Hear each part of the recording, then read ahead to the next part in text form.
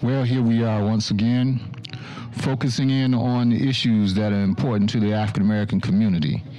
And today we're going to be talking about civil rights. We're going to talk about civil rights. We're looking at some of the issues that are taking place in terms of civil rights today.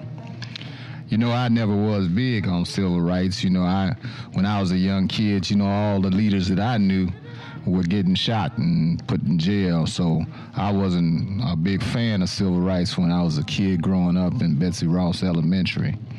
But, we saw over and over again during my time leaders who were about the business of civil rights getting shot or killed or put in jail.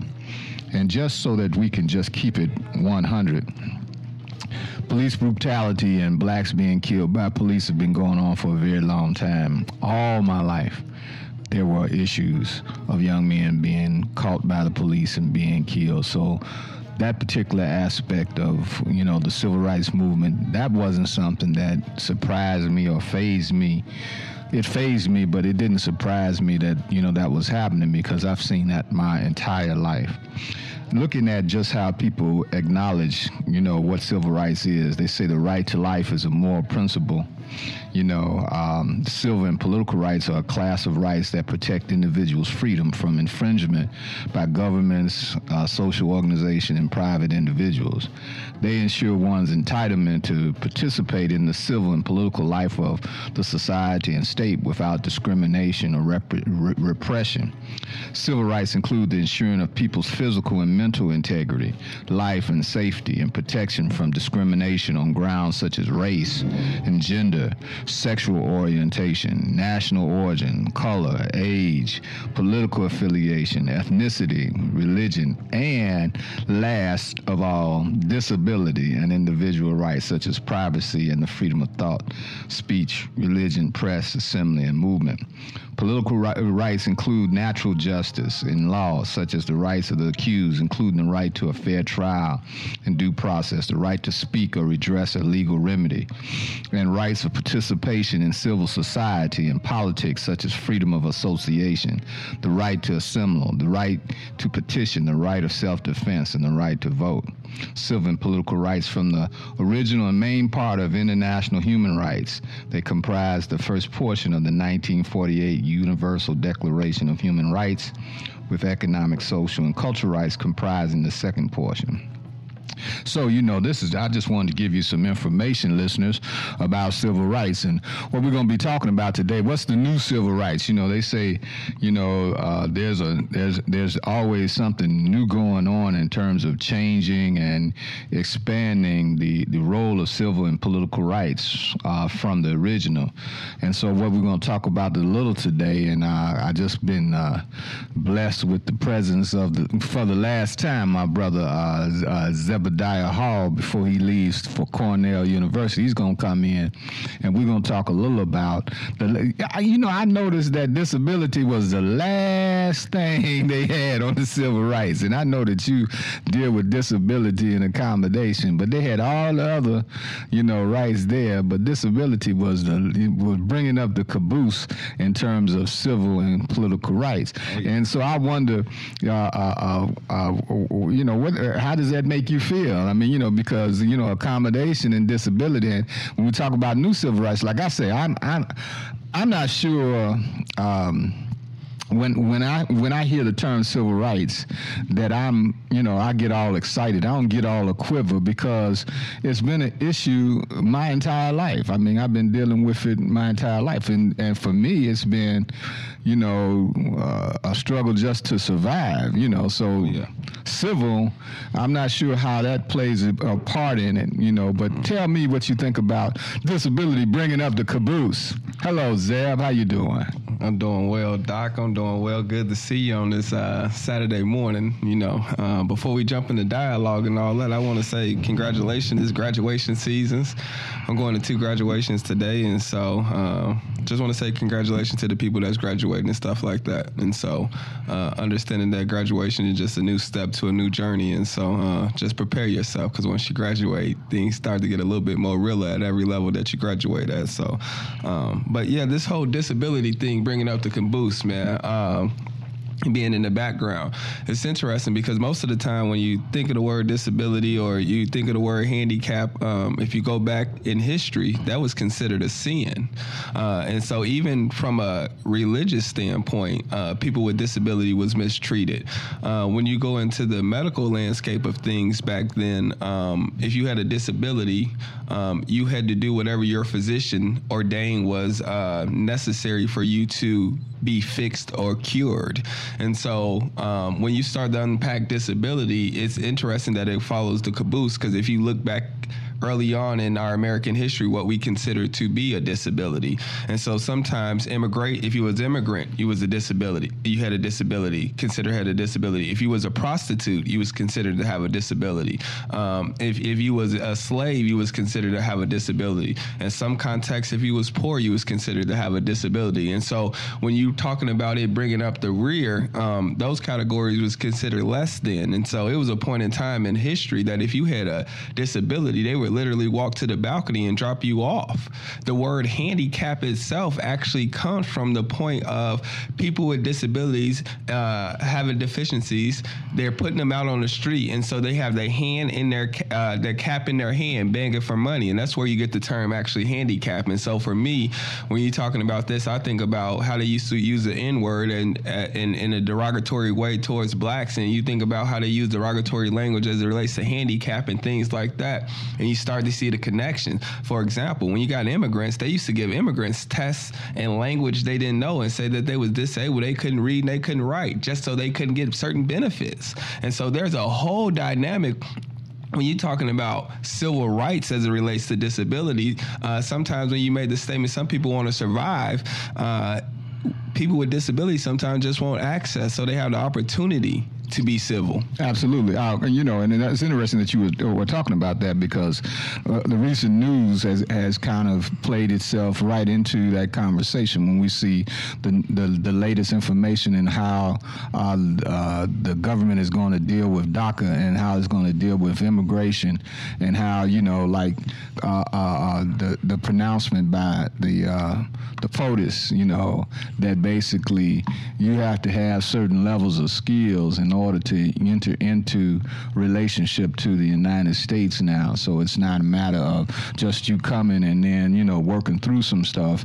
There's a certain skill level you have to, meet and acquire prior to you entering in, being able to step across the border and stuff like that. Oh, yeah. Even though, when we look out into the landscape in terms of American culture, American society, most of those individuals who are being labeled disabled, from the historical context that you would put it, are putting their backs to most of the service and work in this culture, in this society. That's an interesting kind of correlation that we see, and how easy it was to slip into that kind of conversation and language, and how individuals are not basically responding in any way to the kinds of stuff that's going on in terms of that. Why do you think they're not picking up on the nuance of the coding of these individuals as somehow being enabled to function in American culture, American society as a threat and another challenge to the whole issue of accommodation and disability? For one, our world itself, whether it be in the corporate world, whether it be education, whether it be our day-to-day lives, the world is created for, most of the time, able-bodied people. And so ableism is a real thing. And so one of the things that ableism say is, on the front, let's just say the world is meant for able-bodied people, and it discriminates against people with disabilities. And so we need to start from that onset that ableism is a real thing. And so when I'm even in the school system and I'm trying to accommodate students, if people don't have an understanding that ableism exists, you're not putting your classroom, or you're not most of the time teaching your curriculum for people that are deaf. And so as your class is all verbal, how are they accessing that information? And so when you're talking about how are we looking at accommodations, how are we looking at how people are being treated, think about people not having access, right? And right now, this is mental health awareness month right now. Right.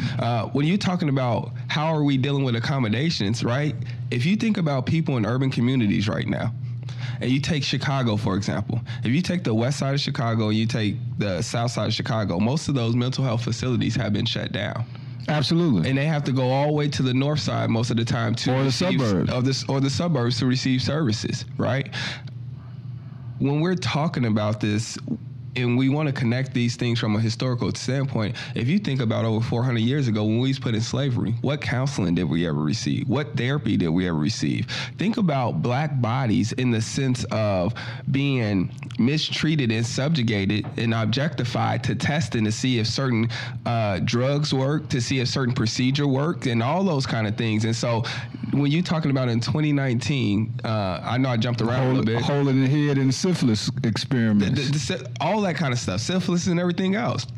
Even when you think about the outbreak right now, when we're dealing with the mumps and things like that, measles. How does that happen? There's only certain people that have access to those type of strands of diseases and things like that, and so that has to be released. And so when you're thinking about this kind of stuff and you're thinking about what's going on in our community, it is hard sometimes for African Americans. It's hard sometimes for underrepresented people to go receive the services that they need because all of their life and their ancestors, they've been subjugated and objectified to the services and mistreated most of the times. And so it's hard. And so I think for me, when you want to bring some of this stuff home, and some people ask sometimes when you ask a question about civil rights and you ask the questions about disabilities and why you do the work that you do, this gives me an avenue to connect something that everybody experienced. You're born with ableism, you're going to die with it, and anything in between, you might have a diagnosis. And so this gives me the ability to push it in a different kind of way because I understand my oppression as a black man. And I think sometimes families need to come in that are underrepresented, specifically black, and see a person that is black in charge of the person that's going to be making their decision around accommodation, because culturally sometimes there's some differences there. Okay, so but just for the listening audience, I want you to slow down a bit and break down ableism. What are you saying when you say ableism?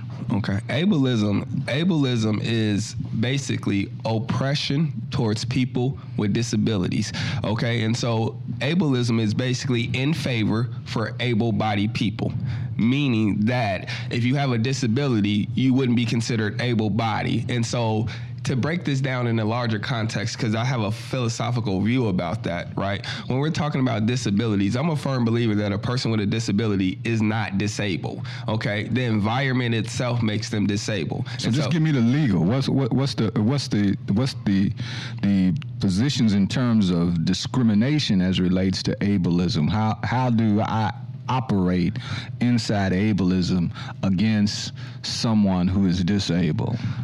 For example, how could you operate that way? You being a professor and you know that you have a blind student in your class and you hand out a worksheet and you start to describe what's on that worksheet knowing that that student can't access that.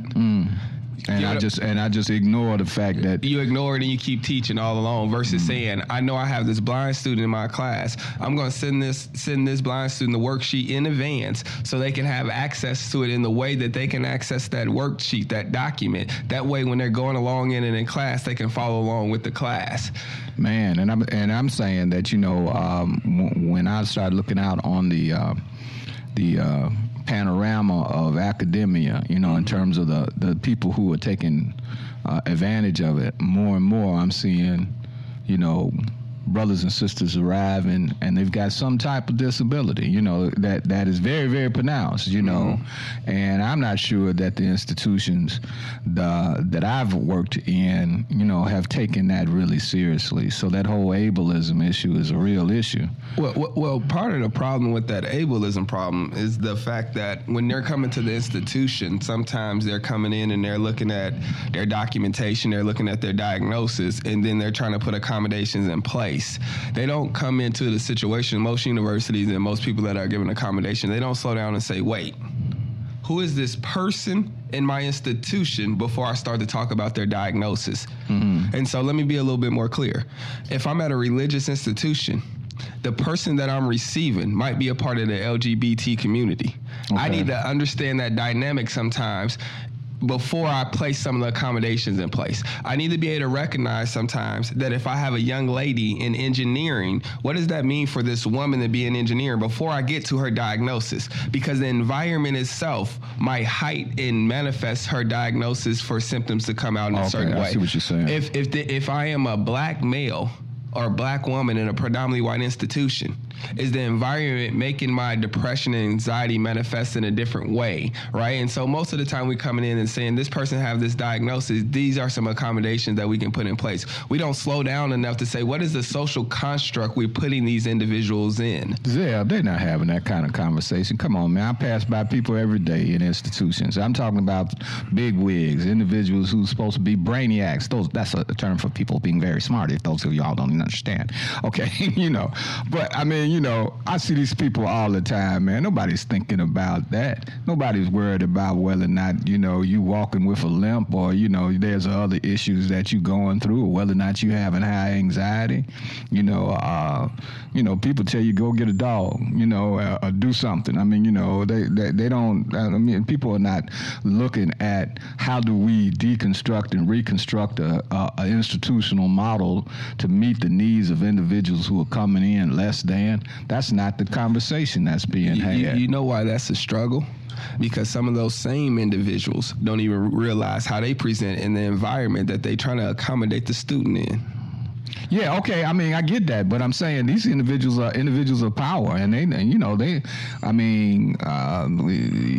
your recent, impact on institutions kind of reflect that. The fact that people are resistant of the fact that I need to stop this movement toward my own interests and be concerned about folks who are coming in my institution and seeing and actually literally putting more time in finding out who they are than insulating myself in the institution. The institution comes first is what I'm trying to say, as opposed to individuals. Now, how do we change that will be, is the area of what I would call civil rights. Do you think that accommodations and disability is, in fact, the new civil rights I wouldn't say this arena?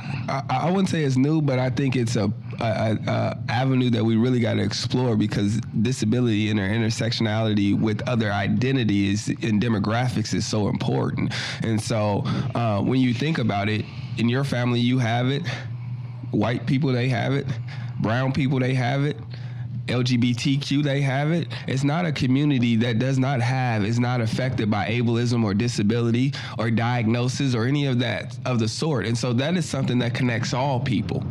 The way that resources is divided is not connected the same. And so that's where we need to start to tackle that issue. I think that if we start to talk about accommodations in a different way, I think it starts to unpack what certain people are going through.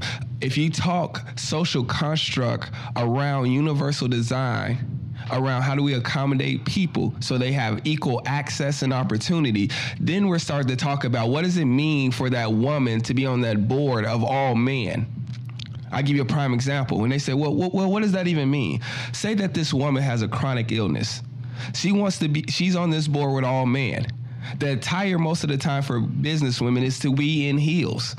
If she has to wear heels and she has a chronic illness, how does she then stand around in the meetings, in the sessions, walk around and do those things with chronic illness without looking like she's weak?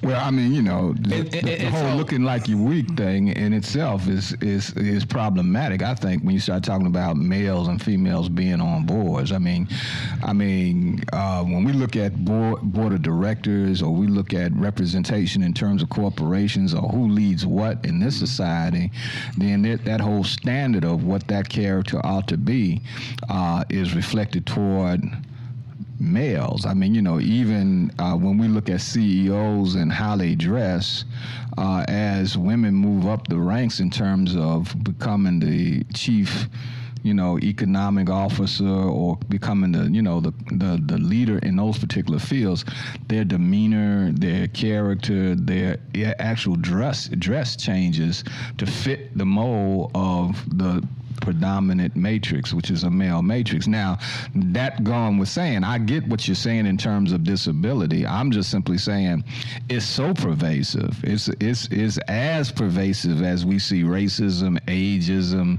sexism, all the isms that we see.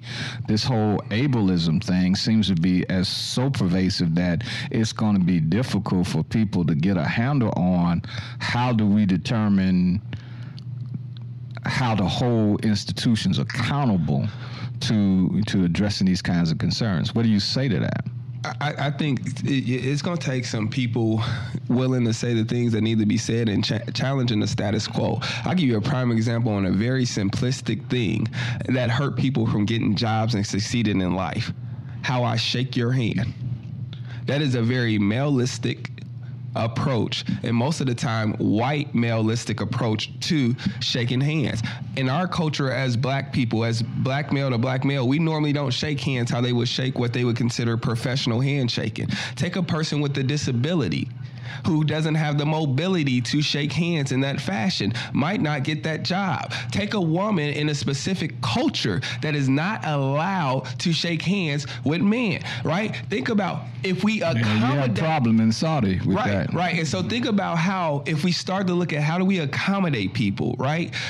Not everybody have a disability. That's not what I'm articulating. But if we start to look at the basis and start to treat things about how do we accommodate it, no difference than right now. This radio station is accommodating us to get to our listeners. This phone that I am holding right now is accommodating me for the people on Facebook to listen to this. My car accommodated me to get here. See, but when people have disabilities, we consider them as less than. So they shouldn't have the ability to get to where we're going. And so that's when you're talking about when your students are coming into the institution, if you give them accommodations, you're making it easier on them. But accommodations, I mean, you could talk about technology accommodating, or you can talk about mechanical accommodations in terms of, things that assist me to get me where I want to go, or things that help me communicate. But when you talk about accommodations in a human factor, when you start talking about individuals who are head of departments or people who are head of institutions, then accommodations develops this ambiguous quality in terms of it really is, it really relies on the individual. Is the individual sensitive to and willing to stand up for the needs and accommodations of individuals who are disabled? And I'll be frank with you, this is 2019, and I'm at a Midwestern University, and I don't see any accommodations going on for folks who are there with disabilities to a great degree. It was at a level, but all doors don't open. All doors ain't wide enough for wheelchairs. There's not braille on all the entries so that people who are blind can read where they're at. It's just a whole bunch of stuff that's being left out on this whole process, and that's not even the conversation that people are having. It's just not the top priority of institutions. One of the reasons is because they don't see the value added to giving people with disabilities access and opportunities. And so we live in a day and age where they want to put something in place and they want to automatically know the outcome. If you give this student this, are they going to be able to do this, right? Microwave age. And so for me, I approach it in a sense, if I give them this accommodation, for one, I'm only making it equitable. So I'm not giving them something that is going to hinder them, or I'm not giving them something that's going to make it easier than the next student that is sitting next to them, which might be their peer. The next thing on that says is, when I want to give them this accommodation and I want to give them equitable access, the opportunity that I'm giving them might be the same opportunity Einstein was finally given to unlock some of the things that we have today. Sure. And sometimes people are interacting with people and they can never find what somebody with a disability might find because their brain's wired differently. They look at things differently. I'll give you a prime example. We had a student at Valparaiso University. He did some research at another institution. He found a pattern they've been looking for the last 5 years within his first 2 weeks of being there. Now, he's on the spectrum, but his brain is wired very differently and he sees things differently. So he sees things that we would not be able to see sometimes. Okay. And so I'll give you another prime example. When I coach college basketball, our manager was on the spectrum. He had a photographic memory. He would go into halftime and he would break down the play of what they were running, because us as none of the coaches could break it down and remember when they put in a new set we didn't go over in game film. But he could remember, coach, they're going to pass down here, they're going to go over here, then they're going to back pick, and then two guard going to come at the top of the key for a three. And we could remember it verbatim by seeing it one time. And so my thing is, how do we put people in places, no different than we do in sports, no different than we do in school? How do we put people with disabilities in places in society so their skills and talent make us better than what we already are? Because there's some things that able-bodied people can't do that people with disabilities just can do, because they look at it and they approach it very differently in ways we will never be able to. You're listening to WVLP 103.1 on your FM dial. This is Morning Black, and let me just put a heads-up reminder that there is going to be a walkathon and runathon for, autism in Chicago. They're going to do that, and their families are going to be walking together, and they're trying to raise, money for support and research for autism and, the other things that go along with that. We're talking today about civil rights and accommodations and disabilities, and I have in the studio Zebadiah Hall. So Zeb, when you look out into the communities of colors, specifically African American, Hispanic communities, how are we handling this? How do we deal with? I remember when I was young, there were several children that had cerebral palsy, or they had, autism, or they had disability. And those families basically were left to their own. They kind of handled their business, and, we were aware of it, but, the families that were around in the neighborhood, they didn't have a process. There wasn't anything there that could help them figure out what they could do to be supportive. Every now and then a neighbor would go by and say, do you need a little extra this or extra that? We would do the neighborly thing. But for the most part, folks with accommodations basically are fending for themselves. Mm-hmm. Why is that, you think?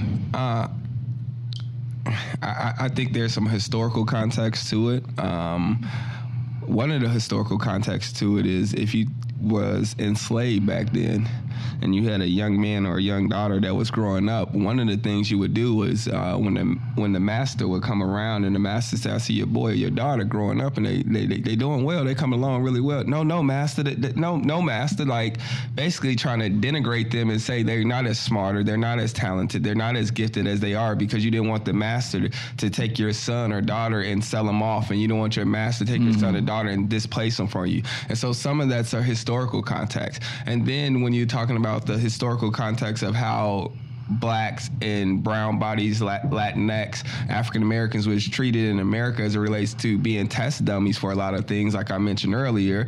And then if you look at how, per se, black boys, when it comes to literacy rates and those kind of things in the school system, and you start to look at holistically how you're being stigmatized. So now not only are you black, but now you have a disability. So your skin color already hurts you. Now your diagnosis hurt you. And so now we shy away from the resources that we sometimes should have. And sometimes in our communities, we don't have the resources. And so one of the things that we would do, and some of the language that we would use in the African American community, sometimes you will hear them say, can't get right.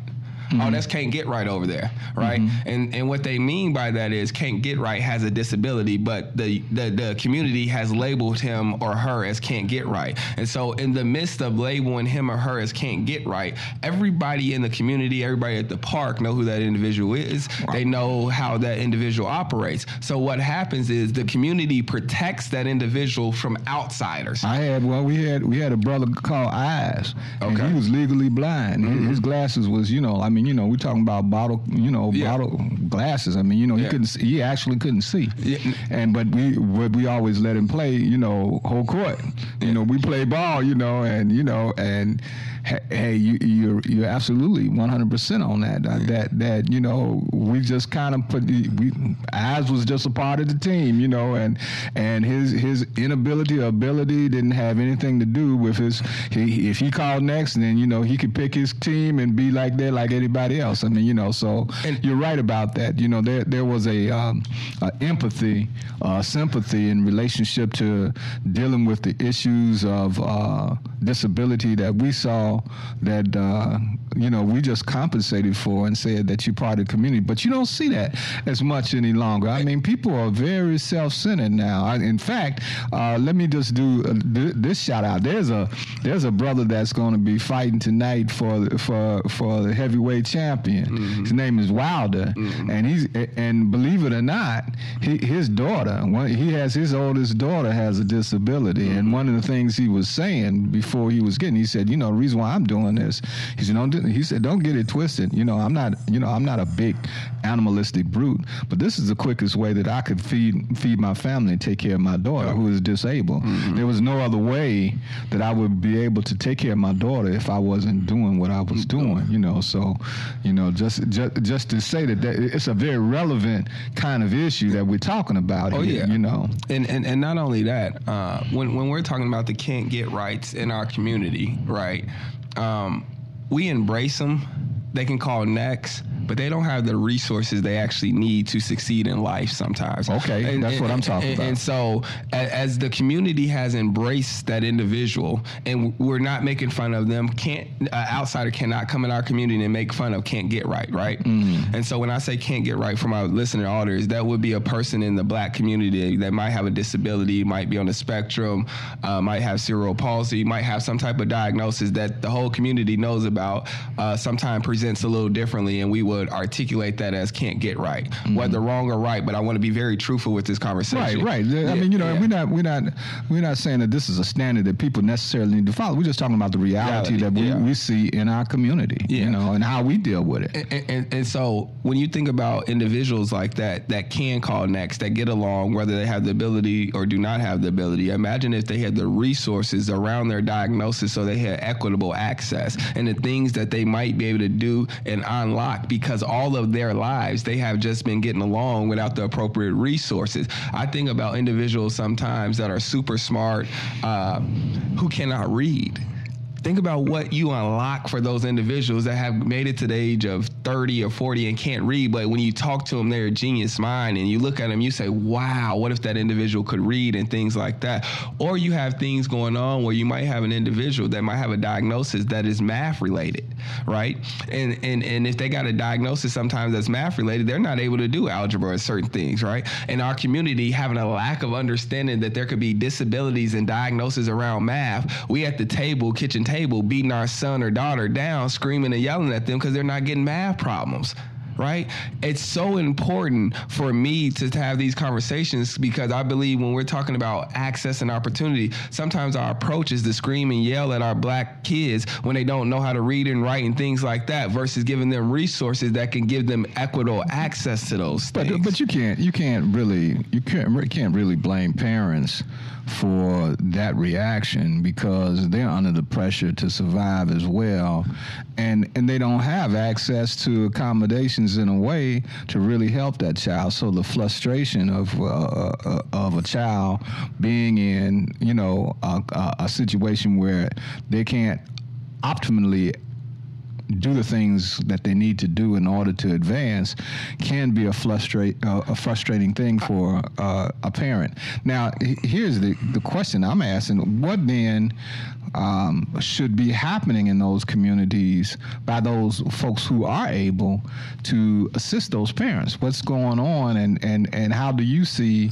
the work that you're doing? Because I get, you know, this being something that's happening in terms of academia. Okay, I get that, and I get, you know, your advancement on this particular issue as an individual in institutions.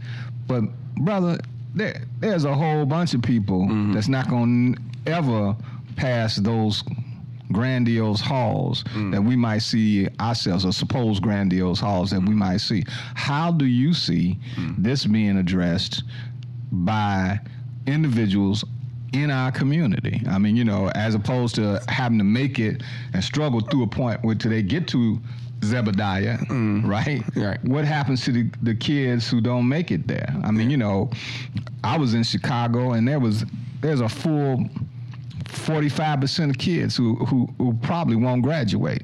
Other ones that do graduate, about half of that number is going to be marketable, probably due to some of the things that you're talking about today in terms of accommodations. How do we address that? For one, I want to say I'm definitely not blaming the parents, but I definitely want the parents to have a better understanding and dive deeper. I think there are some opportunities there sometimes where sometimes people will take a check because they can get a check because their child might have a disability. Sure. Use that as source of income, and I'm not saying that's the holistic approach to it. But for me, I guess when I do the work, I think about the people that are going to graduate sometimes, right? So the people that I work with sometimes at an institution is going to graduate, right? I think you use your platform in the way that you have to leverage resources in a way that it can help the community. And so what I mean by that is I need to be visible in my community, for one, right? When I go back home and I go on the west side of Chicago, everybody knows that I work with people with disabilities. So for one, I need to be visible in the community. But how do I then use the power that I have in the community to then leverage what's going on at the institution? Because the people, for a prime example, this means dear to my heart. One of the reasons I'm so intrigued about going to work at Cornell University, it's an Ivy League university. Let's be honest about that. But the people that are going to graduate are going to be the people that are leading in our world. If I could start to change their mindset, not for the students that actually receive disabilities, the institution's mindset. If you could start to change the president's mindset and things like that of universities, those are the people that have leverage to change laws and policies. I don't want to do this work from a standpoint of saying I want to only stay inside of the institution. How can I then use the institution to leverage federal policy and law changes so then it then affects people in a different way? If we don't make an impact and start to change the world around disabilities, people are always going to be looked at as less than. There are people right now that are very successful with disabilities that won't mention they have a diagnosis because they're afraid they're going to get ridiculed. How do we get into a place where we start to change the language? No difference than we change the language in the 60s around black folks coming to university. They used to say Negro as it relates to diversity and race relations. How do we start to change that dynamic? Because if we don't, what you're basically saying, right, to your point about the people who are not marketable, right? Right. So what are you saying to Chicago public school system that does not have the appropriate resources for students with disabilities? So you're automatically saying you don't have access, you're automatically less than, you automatically don't get any resources outside of what your community have. We have already made and decided what you're going to be. As we move forward, and you want to talk about this from a lower level, as we move forward and states start to go that they're going to determine at a young age what program or what career a student or a kid should have, watch how it hurts students with disabilities. Absolutely. I mean, and so the hegemonic society does not allow for people with disabilities to have access like other people have access. And that's part of the problem is sometimes we want to do it on a very mundane level. I think we got to start to challenge the churches in the community. The churches in the communities do a lot of things. When do they ever talk about disabilities?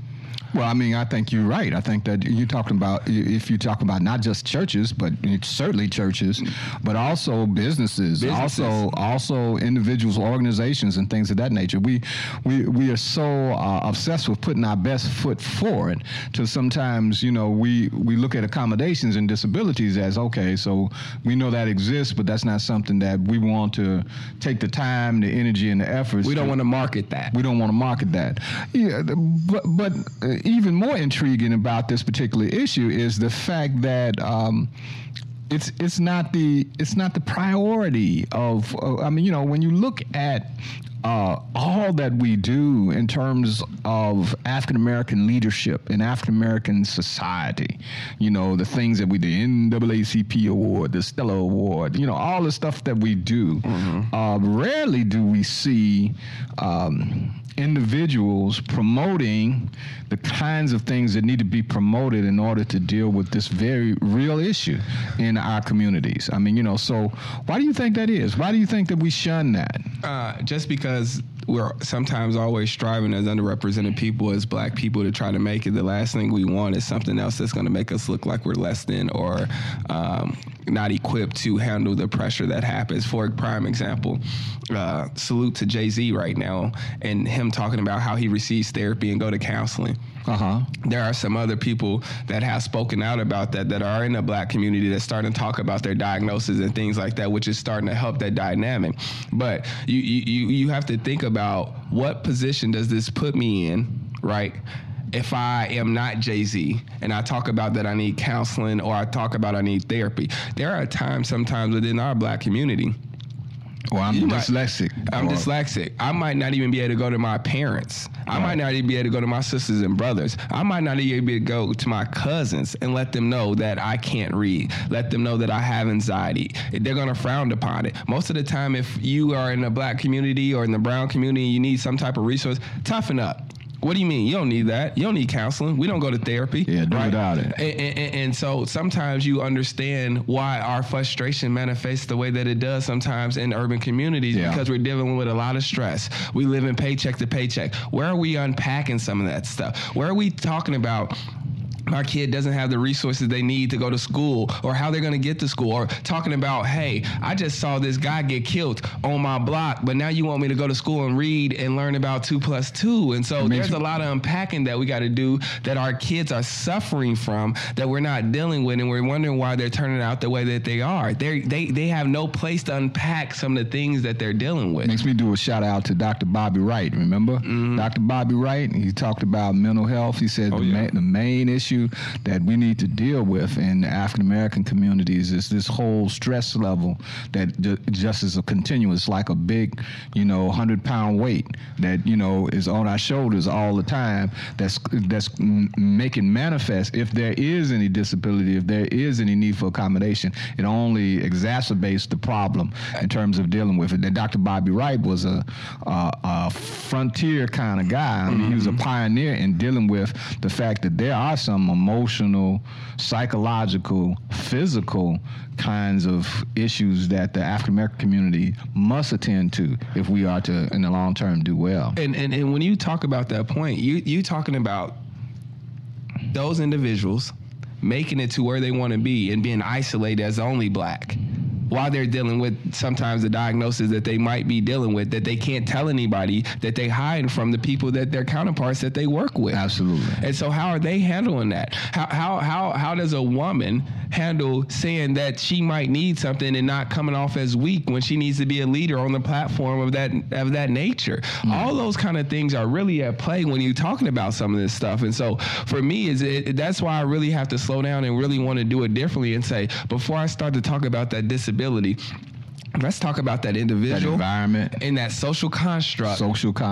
Then we could talk about the diagnosis. And so what I mean by that, you can have an individual that's in one class that symptoms are manifesting the same as the same individual in a different class. In this class, it might be because they don't understand the work. Right. In this class, it might be because there's group work and they're not used to working with people. And so that is two totally different ways you're going to approach handling and accommodating those situations. But if I only look at the symptoms and the diagnosis, I'm trying to do the same things in two totally different scenarios. And that's part of the struggle with some of this stuff.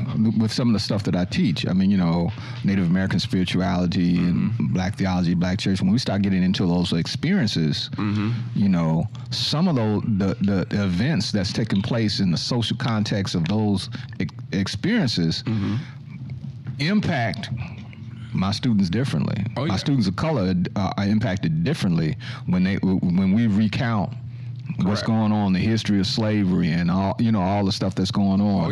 Or, what's going on with Native American community and things of that nature, the ostracization, the school boarding, all the stuff that impact a culture is impactful of how these folks perform, and whether or not, it can produce levels of depression. Levels of stress. Huge level. Think about what you just described, and you're talking about teaching Black theology. Yeah. Now think about if you're a Black student in that same class and the professor is white delivering that content.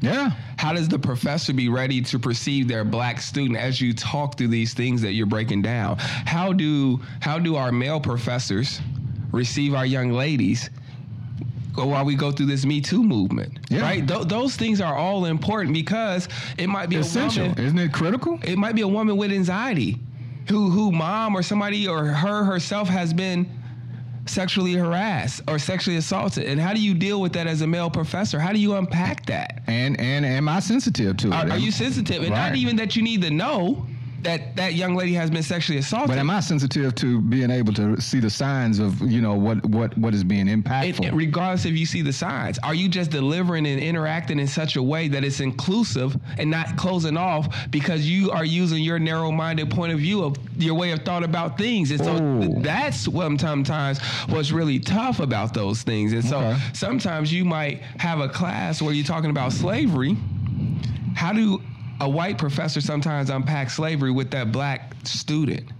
How does that black professor sometimes unpack with that white student who wants to learn, but his family keeps telling him that black people are dumb and illiterate and you don't learn from Negroes? How does that black professor then receive that white student to unpack that in such a way that they can still teach that student? So that's a whole nother area, though. I mean, what you start talking about, that kind of training, I mean, when I look at, the kinds of things that are offered up in terms of professional development in institutions, that's not there, man. I mean, those kinds of things are, I think, groundbreaking kind of things that you're talking about that might be the future of addressing this kind of issue in terms of accommodations and disabilities. Where is it happening in the country where there is a separate training for professional development that allows people who are instructors to sensitize themselves and become more able, if you will, to deal with that kind of concern? Is there any programs that you know of that's going on like that? Well, for one, I just put it out there. There's a national conference called Association of Higher Education and Disability. AHEAD, our national conference is in is in Boston this year, July 9th through the 13th. I actually be one of the presenters there, and there would be tons of presenters. But one of the sessions I'm doing is talking about how do you lead as a disability provider with your identity? Right. And so unpacking that, a lot of times people are put in situations and positions where they're not understanding who they are. I know that when I walk in these institutions, I'm a black male at a predominantly white institution. I understand how I was and my culture has been oppressed. I take that in the work that I do and understanding that how do I make sure others with disabilities are not being oppressed. Sometimes people want to leave that at the door. And so I don't leave my identity at the door. Sometimes people want you to leave that at the door. Or they want you to leave it at the door. And so I bring that kind of stuff with me. I'm just different in that sense, but understanding that dynamic, I need to know how I present in that environment because I'm coming to then talk about underrepresented people as I'm an underrepresented person within that environment myself. And so what does that actually look like and what does it mean? And then I also think that sometimes institutions want to do the right thing, they just don't know how. And so how do I work in such a way that I can simplify it? How can I give metaphors? How can I give examples? How can I break this down in such a way that they can understand it? And that's what I mean by the philosophy that a person with a disability is not disabled unless their environment produces barriers that don't give them access and opportunity. And so what I mean by that, if you build a building right now and you put a second and third floor in there, I love to say it all the time, if you don't give me stairs and you don't give me elevator, me and you just became disabled to that building to access the second and third floor. And now that I can't access the second and third floor, I don't have an opportunity to receive those resources. Let's break it down in the community level, right? If I have mental health conditions and I need services, and I can't access those services in my neighborhood, you're now telling me that I need to get on a community bus with my symptoms to try to make it across town to receive services. They do that to gay, lesbian, transgender, and bisexual people all the time.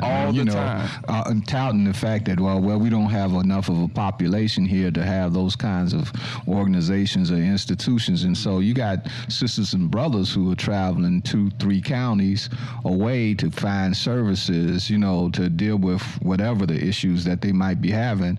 They got to search them out and then come back into an environment where there's 95% denial in terms of, that accommodation being met with in terms of services and support. And how do people in the LGBT community seek out the right providers that are not trying to diagnose them because how they sexually identify? Right. Because that's a real thing too. Because sometimes people are trying to diagnose you because of your sexual orientation. Right. People are trying to give you certain therapeutic things because of your sexual orientation, not necessarily your diagnosis. And so how do we be careful that we're not sending people or interacting with people in the LGBT community and basing their sexual orientation off their diagnosis, and not saying that their sexual orientation cannot make a diagnosis be produced because the environment can be so cruel where you get an onset of depression and things like that. But let's not make that their salient. I'm gonna flip the script just a bit on these last few minutes. I want to talk about something that has been interesting to me.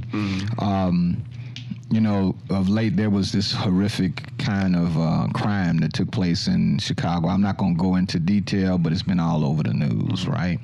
It's impacting the Hispanic community, right, in a full-fledged way. And I was looking at the proceeds, because it literally stopped media for a minute, and all media focused in on it, and the police was given the details and all of this. But what I was looking at, Zeb, was the fact that I was asking myself, now we got some interesting time in here. We've got the immigration issue going on. We got the issue of the destruction of DACA, the Dreamers, legislation. And then you've got this crime that's taking place. And then you've got this image of this community of people who have been devastated by what's going on.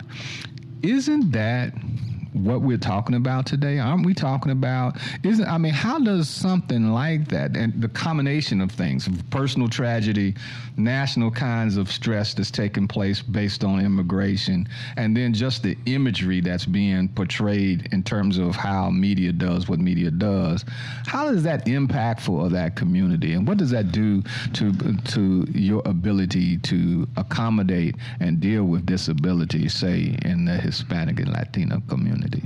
How do you think that's impacting?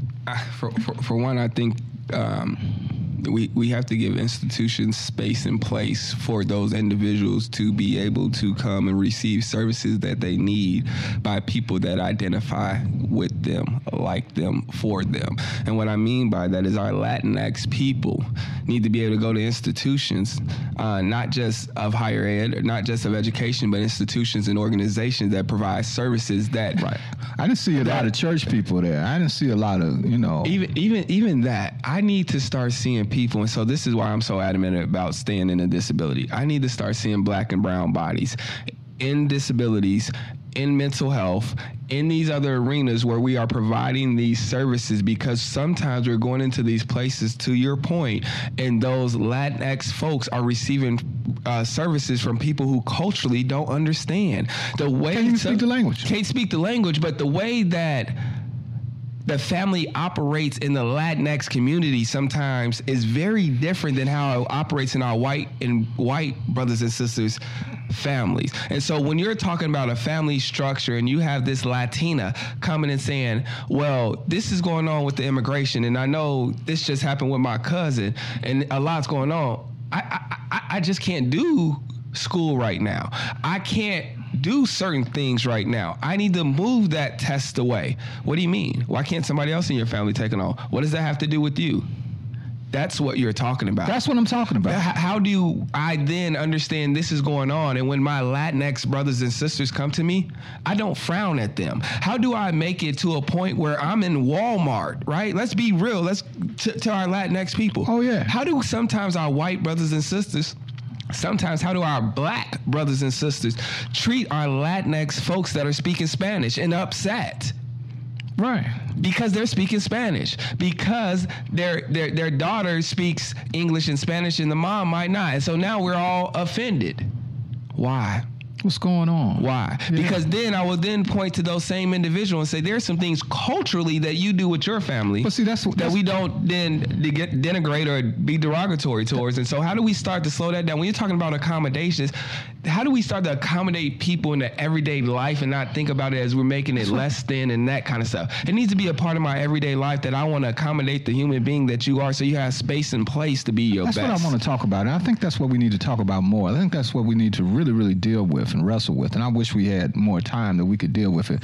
But the fact that people just want to keep on doing business as usual despite the insanity that's going on around them. I mean, you know, isn't that kind of a disability? I mean, the ability the ability to be so neurotic that you can, you know, earthquakes of emotion can be happening around you, and you say, well, but you know, I still got to go to the, and, you know, you acting like it's not happening. And I'm not qualified to diagnose, and so I don't want to say everything's a disability. But my thing is, I think I'm a firm believer that without any diagnosis, we all have mental health crisis. Yeah. And so even when we're talking about the gun laws, and we're like, let's teach teachers to how to shoot and have guns, and so when they have a bad day and they got access to a gun, is that what we want to promote? Think about that. And so when people are talking about these kind of different issues and things like that, I'm not going to say that everybody that does a mass shooting has a mental illness or anything like that. That doesn't mean they wasn't at a mental bad place and state currently when they created that act or did that act or whatever they were doing. Road rage, all that kind of stuff. But that's also unpacking, because that person with road rage that blew the horn, that cussed you out, that stuck up their middle finger, is not upset at you. They haven't unpacked or had counseling or therapy around the things that they're really struggling with, like they can't pay their bills and they can't do these other things. And so we're not unpacking the things that people are really dealing with at a very stressful level. Do you get a lot of resistance to people when you tell them that we need to slow down and unpack this stuff, when we need to maybe restructure? I mean, because that's a serious challenge. When you say, wait a minute, man, before we start talking about what we're going to do with these kids, how we're going to do this, we got to rethink how we are looking at young people. We got to rethink how we do things in a normal day. We might have to change that day. We might have to, move some stuff around, or even throw some stuff out and put some more stuff in. Do you get a lot of resistance to that? I get a lot of resistance. And so just because I'm frank, I got to be frank. You know where I get most of my resistance? I get most of my resistance from our people of age. And it's always amazing to me, because I think about, as you are aging, ableism is now affecting you. But they always like to talk about, well, when I was a kid, we had to do this, and when I was a kid, we had to do this. Well, I want you to understand, when you was a kid, did you understand the hegemonic society that was at play that forced you to operate in that context? Because of the content you was living in. And so for me, when we start to talk about these kind of things, we have to bring that kind of stuff to the forefront, because most of the time the resistance is coming thinking that we're always trying to give somebody something easy, or maybe the way that they just gave it to you was wrong. And so there's a time and place for tough love, but there's a time and place to give access and opportunity, because there's real life, real world things that are going on and occurring every day. As a black man, I can't neglect the fact that police brutality is going on and black males are getting gunned down. That affects me in my work. I need to be able to go to work and have people around me that can give me space and place to be able to grapple with those kind of things. And so how are we receiving those things and not neglecting those things that are going on? How are we receiving our Muslim students? How are we receiving our Muslim people in the community when they have head jobs on, right? I give you a very simplistic thing. You might go to Walmart sometimes and it might say, go around to the front on their vest because they're deaf. How many times do you see somebody with a vest on like that where the person is screaming and yelling because they're not paying them attention? And so then another person next to them gets upset and say, well, don't you realize that person is deaf? It says it right there. Well, you didn't realize the person that was screaming and yelling can't read. Zebadiah, it's been a wonderful having you over in the studio.